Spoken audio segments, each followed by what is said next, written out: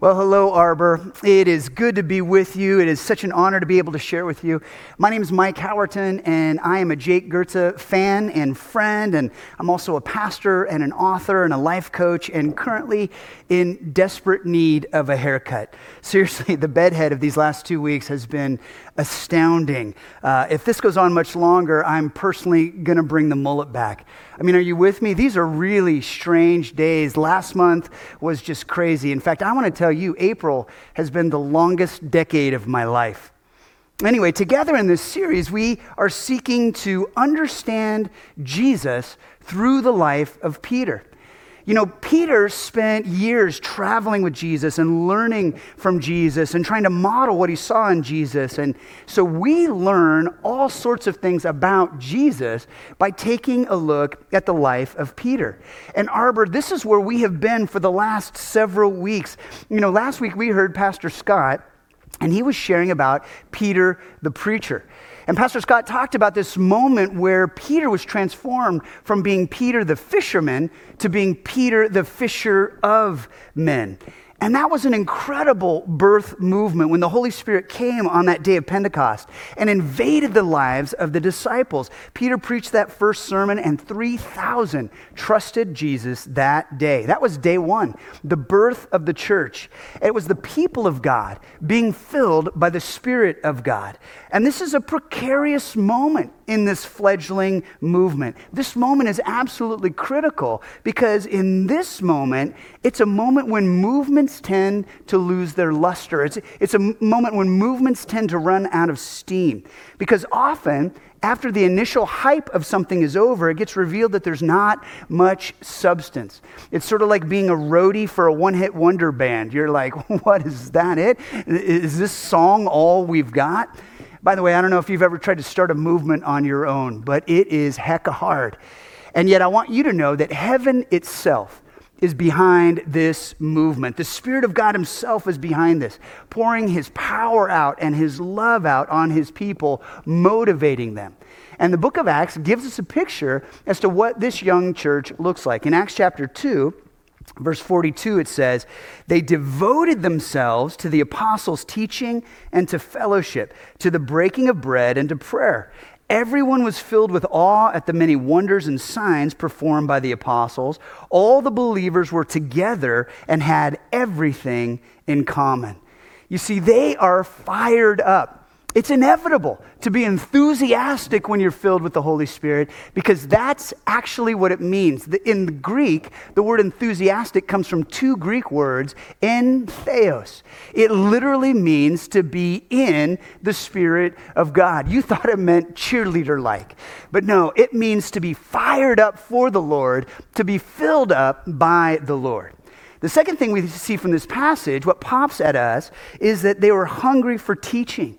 They devoted themselves to the teaching of the apostles. They hung on every word. They ate it up like Lay's potato chips. They couldn't stop at just one. And specifically, the teaching that the apostles brought to the young church is what we call Christocentric. In other words, they poured over the Old Testament. That was the only Bible they had at the time. Remember, they were living the New Testament. And as they poured over it, they confirmed the reality that Jesus was not some new plan of God, but rather the fulfillment of the original covenant that God had made with his people, Israel. That the promise of the Messiah found all throughout the Old Testament, starting in Genesis chapter 3, is that Jesus is not an afterthought. He's the foundation. And now, all of us know what it's like to be passionate for a season and then to kind of mellow out after a while. This is just how we are as humans. Our emotions ebb and flow.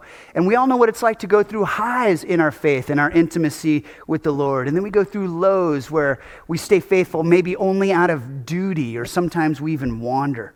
And I want you to see that even though we fluctuate, he is steadfast. Even though our passion can vacillate, he is the one who remains constant toward us. And yet it is good for us to ask, how do we stoke our passion for the Lord? Arbor, I want to suggest for us that the answer is togetherness. that we actually go through this thing together, and we experience the great teaching of Arbor together and the digital fellowship that's available. I saw that last week we've got small groups that are meeting together via Zoom and sharing life and meals. And I just want you to understand there's something about being together that ignites our passion. You know, I want you to think about coals in a campfire for a moment. You know that when the embers are close in to the source of heat, that they remain glowing and they are sources of heat themselves. But when they pop and kind of roll away from the fire, that they become dark and cold almost instantly. And friends, I want you to understand that's true for you and I in our faith. So in this season, it's more important than ever for us to stay connected to one another and to Jesus. And then lastly in this passage, it says that they were in awe. And this is what's important. This is where we're going. Because of all of the healing and all of the miracles that God was doing in their midst. And I want you to think about what Jesus did in his earthly ministry. Jesus healed the sick. Jesus is our great physician. I want you to understand that Jesus' ministry was preaching and teaching and healing. A third of his ministry was a part of healing. And so today, friends, what we're going to be talking about is Peter the healer. We're going to take a look at the book of Acts where Jesus worked through Peter in order to heal. And I want to start with a confession, friends. And the confession is that this message feels very personal to me. My family is in the middle of this right now. And you might actually know this if you're connected with me on social media, that my sister Sarah is battling blood cancer right now. She's been diagnosed very early in her life. She's only in her early 40s with multiple myeloma. And so in this journey, she's had intense amounts of chemotherapy. She's lost all her hair. Her immune system is knocked down to nothing, and all during the middle of a pandemic. I want you to understand she's not allowed to see anybody, even her family. She's had to go through a bone marrow transplant. There have been complications with blood clots and emergency transfusions, and she's had to go through all of this in isolation. And so I just want you to understand that every day I'm praying for healing for my sister. And I know I'm not alone in the middle of a story battling for healing. Many of us are. Obviously, as a culture and society, we're in the middle of this pandemic. But friends, I'm also aware that many of our families at Arbor, many of our families in our community are wrestling with health issues. And so as we proceed with this topic of healing and Jesus and Peter and the theology that surrounds healing, let's be aware that this is an issue that actually impacts us personally. Okay, the first thing that I want us to keep in mind is simply this, that we are representing Jesus. That you and I, if we are followers of Jesus Christ, if we have trusted in Jesus, then the Bible says that we are his ambassadors. Scripture says this, that we are therefore Christ's ambassadors, as though God were making his appeal through us. You know, it's interesting. This is what Pastor Scott talked about last week with the idea of Peter, the preacher and the evangelist. The idea is God is making his appeal through us. We represent Jesus, and Jesus is a healer. And the next truth that this means is that we bring healing with us, not hurt. We bring healing with us, not harm. And this is what Peter the healer wanted to do, what all of the disciples of Jesus want to do. Let's take a look in Acts chapter 3, and we'll start in verse 1.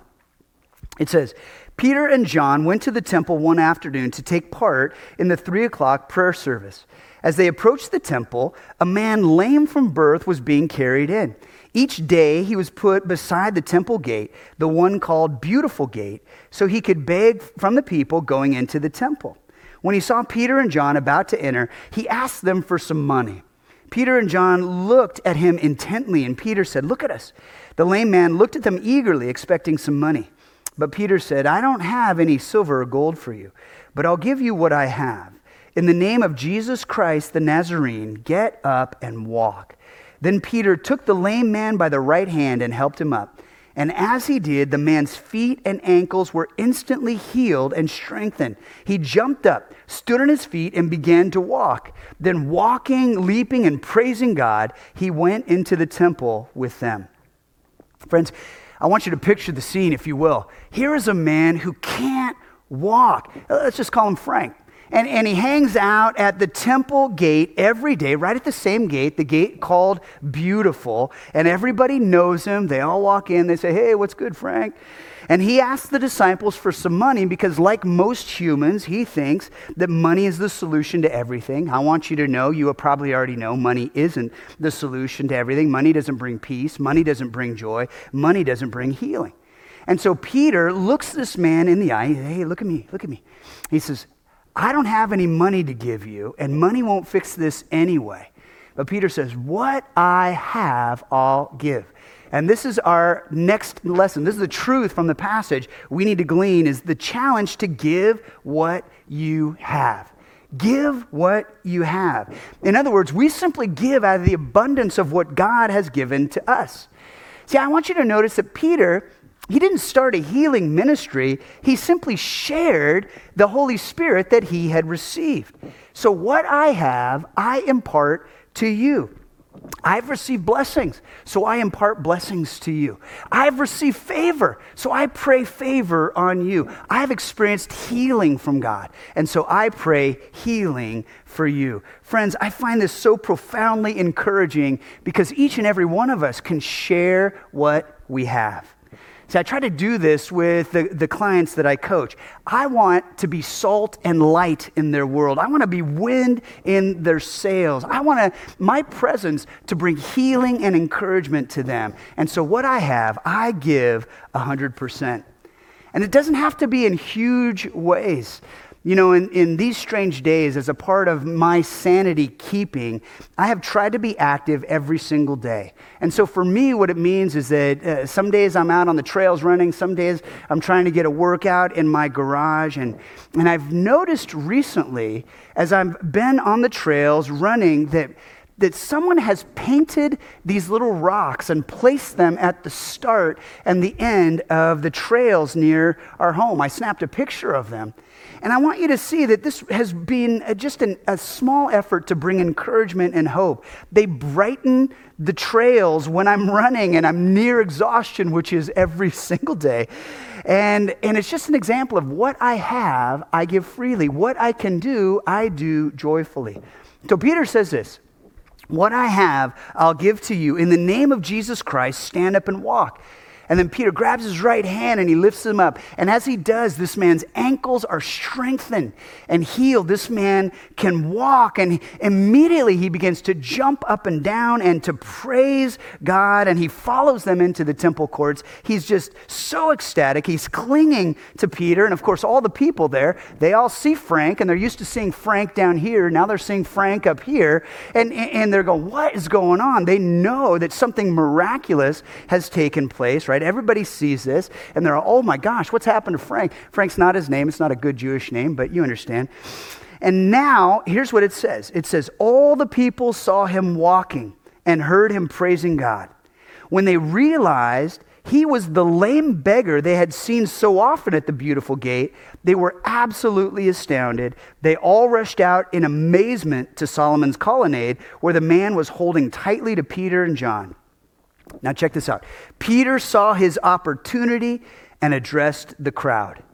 Friends, this leads us to the next truth from this passage, and that's that you and I, we're to grab each chance we can to point people to Jesus. We're to grab every opportunity that the Lord gives us to point people right back to him. And Peter does this. He uses this experience with all of its clamor and all of its fame, all of the rumors that are now going to go around about this healing. He uses it as an opportunity to preach Jesus to the people that day in the temple. And friends, I want you to understand that at the end of that sermon, the amount of folks who were believing and following Jesus, scholars estimate it's between 7,500 and 10,000. You remember just a few days earlier, the church began with 3,000 in one day. Now, a few days later, we're up to 10,000. And all of this is because God is at work. So, Arbor, let me ask you, is God still at work in the world today? The answer is absolutely yes. Is Jesus still on his throne today? The answer is absolutely yes. Is the Holy Spirit still at work in the lives of his followers? The answer is absolutely yes. And so what I want to do is I want to spend a few moments talking about the issue of healing specifically.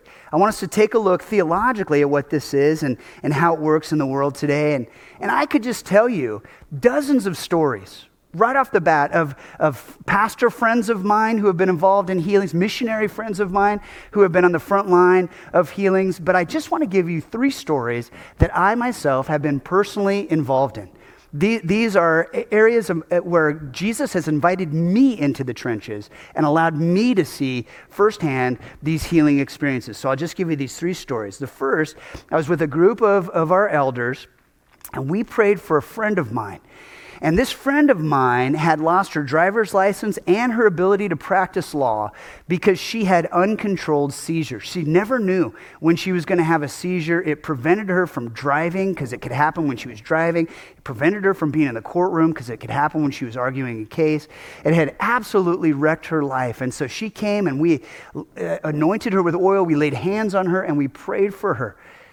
9 years later, she is still seizure-free. She's received her driver's license back. She's been reinstated to the bar. And every day she is seizure-free, she's praising Jesus for healing her. The second story is at one time I had the honor of praying with 2 young couples. And these were couples who were having trouble getting pregnant. And so again, a couple of elders and I, we laid hands on them, we prayed for them. And within a year, both couples had children in their home. One biologically through birth, one through adoption. And what's really funny is the family that adopted, within a year, they had a biological son. And then shortly after that, they were pregnant with twins. And after that happened, they contacted us and said, please stop praying. We're full. It's over. Okay. I myself was praying for a Christian friend with a few elders. This was 11 years ago at the hospital, and she was ready to go into surgery to remove a large cancerous mass in her abdomen. And after we laid hands on her and prayed for her, they immediately wheeled her out into surgery. And they used a scope to visually examine the mass. They were trying to find the edge of the mass to see where the first incision should be made, and they couldn't find it. So they did this full scan on her body, and the mass was actually gone. So obviously the surgery was canceled. They called it a medical miracle, although there was nothing medical about it. Friends, this was 11 years ago. I just reconnected with her last July, and I asked her how her health was, and she was joyful to report that she was still cancer-free. And some of you who are listening to this message, you actually know the people that I'm talking about. You've been involved in their life and their story. I just want you to understand, friends, that God uses medicine, God uses science, but God is also powerful to move and to heal and to transform, to set hearts free and to make bodies whole. And so what this means, friends, is that we can't be shy to pray for people for healing. We can't be shy to pray for folks who are hurting in Jesus' name. And sometimes healing happens instantly, and other times healing comes through a process of work and investment. But the challenge that I want to issue you is that for you and I to believe about ourselves in the first century way. That we believe like the first century church believed about how God works in the world. And we can't get frustrated with ourselves when our attempts to live out our faith expression inevitably end up flawed or exhibit starts and stops along the way. I just want you to understand that it's bold for us, Arbor, as a community, as we attempt to live out our faith journey like those in the first church did. It's so bold, but that's what a resurrection faith requires. That's what a faith that is built upon a resurrected Savior mandates for us. Because Jesus is a healer, we bring healing with us as well. Amen. Now, I also want to talk about the other side of miracles for a moment, because I've also seen that other side. And you know what I'm talking about. I'm talking about the side where God doesn't answer our prayers for healing the way we desperately hope that he would. When the prayer for healing doesn't get answered the way we want it to, and maybe a loved one dies. And I want you to hear this. This is authentic for me, that I have prayed for healing and the person or the people that I prayed for have not been healed. There's stories like that where the person or the people I've prayed for have passed away. And I know that that's a part of the birth story of Arbor here. And I also know that when a prayer doesn't get answered the way that we desperately hope for it to, when a healing that we yearn for doesn't happen, that it can be profoundly upsetting. There can be incredible grief. It can shake our faith tremendously. And I'm certain that many of us have walked that road. And so to be clear, I just want to tell you this, that I've been in ministry for 30 years, and every one of those 30 years, I have dedicated young children to the Lord as they enter life, and I have presided over funerals as folks have exited life. I have witnessed the full spectrum of life and death. And so I have come to believe some things about the way God works in the world around this issue of healing, and I want to share them with you this morning. The first is this, that healing is the last word.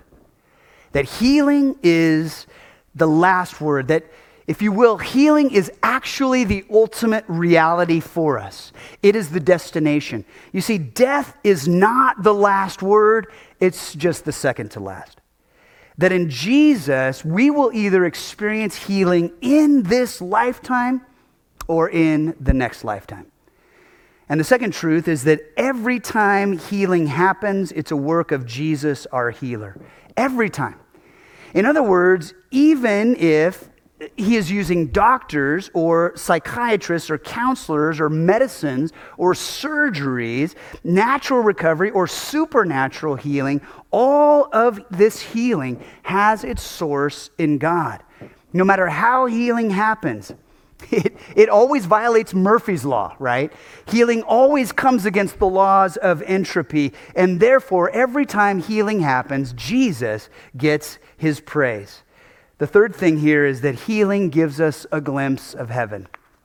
Anytime healing happens, in that instance of healing, it's as if the veil is opened. And we get a glimpse behind the curtain at eternity, at the glorious future we are all destined to enjoy. The fourth thing that you need to know, and I just want to set some of you off the hook, is that unanswered prayers for healing do not mean your faith is weak. That when God chooses not to answer our prayers for healing, it doesn't mean you've done something wrong. It doesn't mean you're getting punished by God. No, it simply means that God, who knows all the algorithms, God, who is infinite in his wisdom, has chosen to make that healing happen in eternity and not in this lifetime. And the last thought I have under the theology of healing is simply this, that for most of us, we're actually right in the middle of something.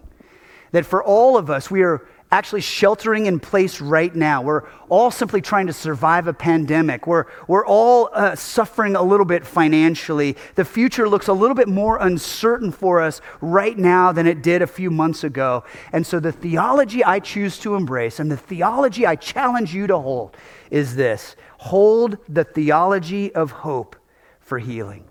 Hold on to the theology of hope for healing. This is the theology of light at the end of the tunnel. Friends, this is the theology of, yea, though I walk through the valley of the shadow of death. It's the theology of God restoring what the locust has eaten. It's the theology of give and it will be given back to you, abundantly poured out and shaken down and spilling over, the floodgates of heaven stuff. You see, I want you to understand that no matter what we face, no matter what anxiety or uncertainty, no matter what pandemic or economic situation, the God we worship is bigger than any giant we battle. So please embrace the theology of hope. That's what I do. I embrace the theology of hope. I wash my hands and I praise, right? I embrace the theology of hope. I social distance and I praise. I embrace the theology of hope and I pray for healing and I praise. And this is what I advocate for those that I coach and I minister to. And I do this not because bad things don't happen in this world, but because hope is a much more faith-filled place to inhabit. Hope is a much more encouraging place to dwell. And so regarding my sister Sarah, I just want you to know that every day I embrace the theology of hope on her behalf. And I choose to live in faith, knowing that God can heal her and that God is healing her and that God will heal her. And every day I lift her up to the Lord and I simply rest in the love and joy of Jesus. See, I know Jesus loves my sister. She is a way better person than I am. And I choose to trust that he knows the plans that he has for her, plans to give her a hope and a future. So let's head back to Acts chapter 5 now, verse 14. This is another episode about Peter. It says, more and more men and women believed in the Lord and were added to their number. As a result, people brought the sick into the streets and laid them on beds and mats so that at least Peter's shadow might fall on some of them as he passed by. Crowds gathered also from the towns surrounding Jerusalem, bringing their sick and those tormented by impure spirits, and all of them were healed. I mean, what a beautiful picture, right? And what I see in this description is how God's Holy Spirit is so powerfully working in and through and around the person of Peter. In other words, Peter is so surrendered to God's call. Peter is so filled with God's Spirit that people are elevated just by being in his presence, just by being around him. I can imagine Peter walking into the room and the atmosphere of the room just changes because Peter, the healer, filled with God's Spirit, walked in. See, people are encouraged. They receive hope. They experience healing just by being near this guy. And I think it's an amazing picture. And that's how Peter, the healer, lived. And that's how all of the followers, all the disciples of Jesus were seeking to live. They were seeking to bring that kind of life and light with them, that kind of healing and encouragement with them, and being so filled with the aroma of grace and so filled with the Holy Spirit that people couldn't help but be impacted by that. And friends, I want you to understand, this is the truth that we've been building to our entire time together today. And it's just this, that Jesus is the ultimate healer. And he works through us in all kinds of ways to bring his healing into the world. Jesus is the ultimate healer, and he's the one working through us in all kinds of ways to bring his healing into the world. And friends, that's what I pray for when people spend time with me. It is. I spend time talking about this with the Lord and praying with the Lord about this. And I want people to be blessed and healed and elevated when they've spent time with me. That's how I want my life to be spent. Encouraging others, encouraging people in their faith journey, encouraging pastors and elders and leaders in the marketplace and those who stay at home with their children. And I want to encourage my own family and my own wife and my own kiddos. And I want to encourage every single person watching online right now. I want to contribute that. Peter made a contribution. I want to make a contribution as well. And friends, this reminds me of a fun line from the movie Dead Poets Society. And if you've ever seen that movie, you probably remember this line. Robin Williams says that the great play goes on and you may contribute a verse. The great play goes on and you may contribute a verse. What will your verse be? You see, I want you to understand that Jesus has a verse for you to contribute. Jesus has a role for you to play. Jesus has a call on your life. And friends, using the example of Peter the healer, who was so focused on the person of Jesus the healer, so filled by the Holy Spirit of healing that he was able to bring healing and encouragement wherever he went. Friends, I want to ask you, would you consider being that kind of person in your world today? Would you allow Jesus to work through your life, to bring encouragement and to bring healing to all those around you, so that he might receive all the glory and so that his church might be built in Jesus' name? Friends, why don't we pray right now and we ask God to do this in and through us so that we might be this life and light in the world. Why don't you pray with me now?